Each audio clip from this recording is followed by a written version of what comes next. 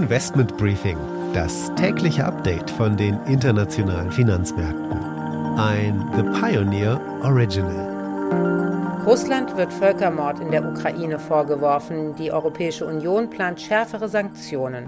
Der Ölpreis fiel am Freitag deutlich wieder Richtung 100 US-Dollar und in Shanghai werden Medikamente und Lebensmittel knapp wegen des Covid-Lockdowns.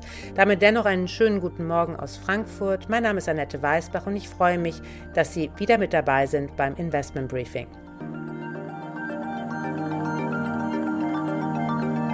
Und damit ein Blick auf die heutigen Themen. Wir wollen einen kurzen Ausblick wagen auf die wichtigsten Termine der Woche und einen Blick zurück auf den EU-China-Gipfel, der ja am Freitag virtuell stattgefunden hat. So a prolongation of the war is therefore in no one's interest, certainly not in China's. Und ich spreche mit Stefan Müller. Er ist im Beirat für Rohstoffsicherheit der Bundesregierung und auch Gründer der Deutschen Gesellschaft für Wertpapieranalyse.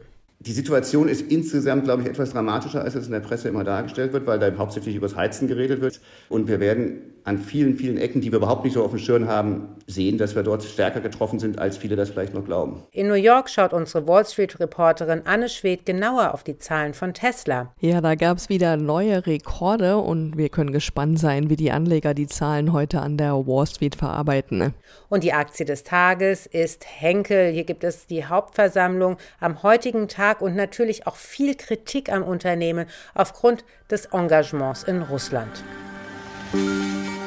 Das sind die Themen heute. Die komplette Ausgabe hören Sie als Teil unserer Pionierfamilie. Damit unterstützen Sie unabhängigen und werbefreien Journalismus. Alle Informationen dazu finden Sie auf unserer Webseite thepioneer.de.